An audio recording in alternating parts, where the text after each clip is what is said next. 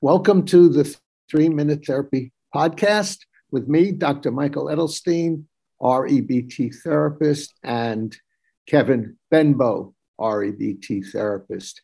You're probably wondering what REBT is all about if you're new. REBT stands for a type of therapy, a very powerful type of therapy called Rational Emotive Behavior Therapy. And that was started by Albert Ellis. He was the genius who devised this approach to therapy way back in 1955. And that changed dramatically the psychotherapy movement from more traditional based therapy, where you talk about your childhood and your parents and why you are the way you are, which is not why you are the way you are. And we will be showing you how the way you are today is the way you're thinking today. And the way you're thinking comes from starting with your strong preferences and escalating them into demands. Must, shoulds, supposed tos, have tos. They are fictions. There are no musts or shoulds in reality, just in our neurotic heads. And we then use those musts and shoulds to create anxiety, depression, anger, procrastination, and addictions. So if you tune into our 3-Minute Therapy Podcast each week, you'll see another way REBT addresses a variety of problems. Today, we're discussing how to start your day, how to organize your day, which touches on setting goals and procrastination. I'm here with Kevin Benbow, an REBT therapist in Yuma, Arizona. And I'm also here behind the scenes with Chris Rossini, who is our technical guru who makes this all happen. So as a start, I think that one of the ways to start your days is to use the problem separation technique. If I'm not getting things done, if I'm stalling, if I'm procrastinating, what's my practical problem and what's my emotional problem? And an emotional problem is in the form of demands.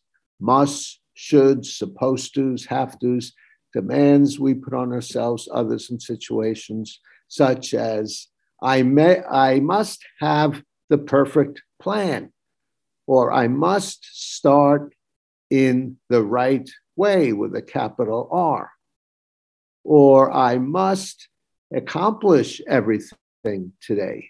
So that leads to putting off, delaying, stalling until you find the perfect way to start. So that's a prescription for procrastination.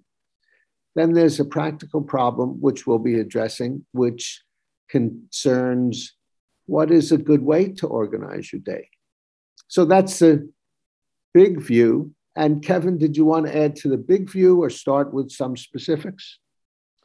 Actually, I think starting with some specifics is something that would be my preference. What you mentioned right there, I have to know the right way to go. I have to know the right way. This so sometimes I find this tying me up in knots personally.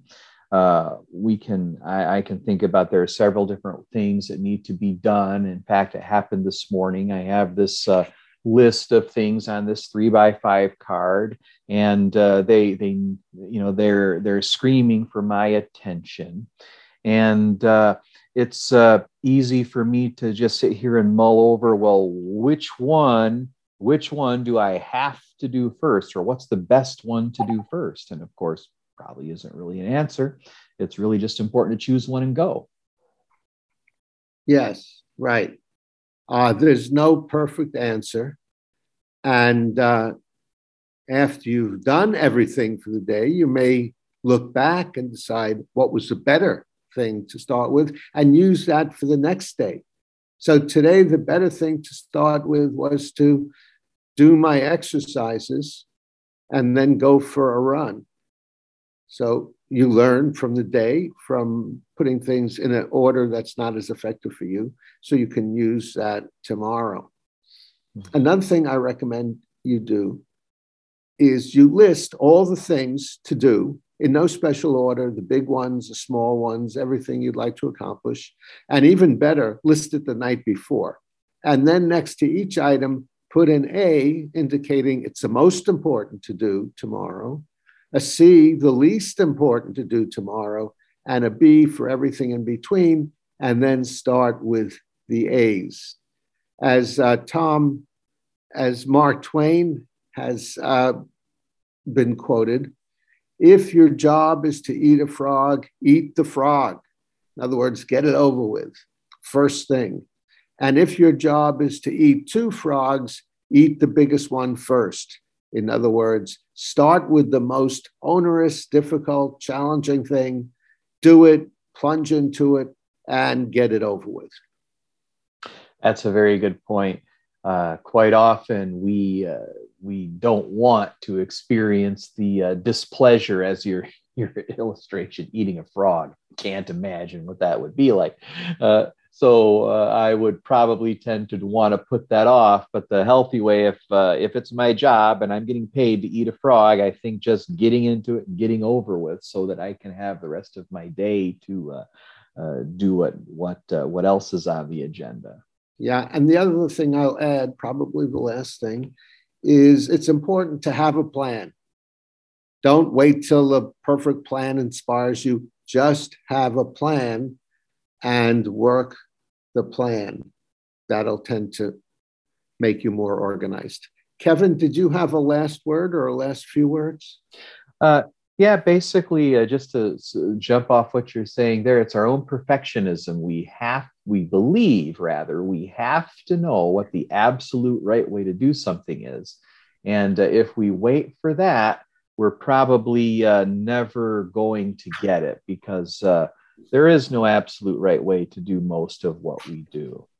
There are some caveats, of course. There are some things that might be more important to do than others at different times of the day. And as you said, we'll find out through our own experience what might be a better time to do certain things. But yeah, that's basically it. Okay, very good, very good. Well, if you liked this video or feel you've benefited from it or were entertained by it, as you notice, Kevin and I are very entertaining. Give us a thumbs up and comment below your thoughts, pro and con, suggest subjects, volunteer to come on and discuss a subject. We're always looking for volunteers. Donate to Patreon to help support us, and subscribe to the 3 Minute Therapy podcast to stay on the rational side of life.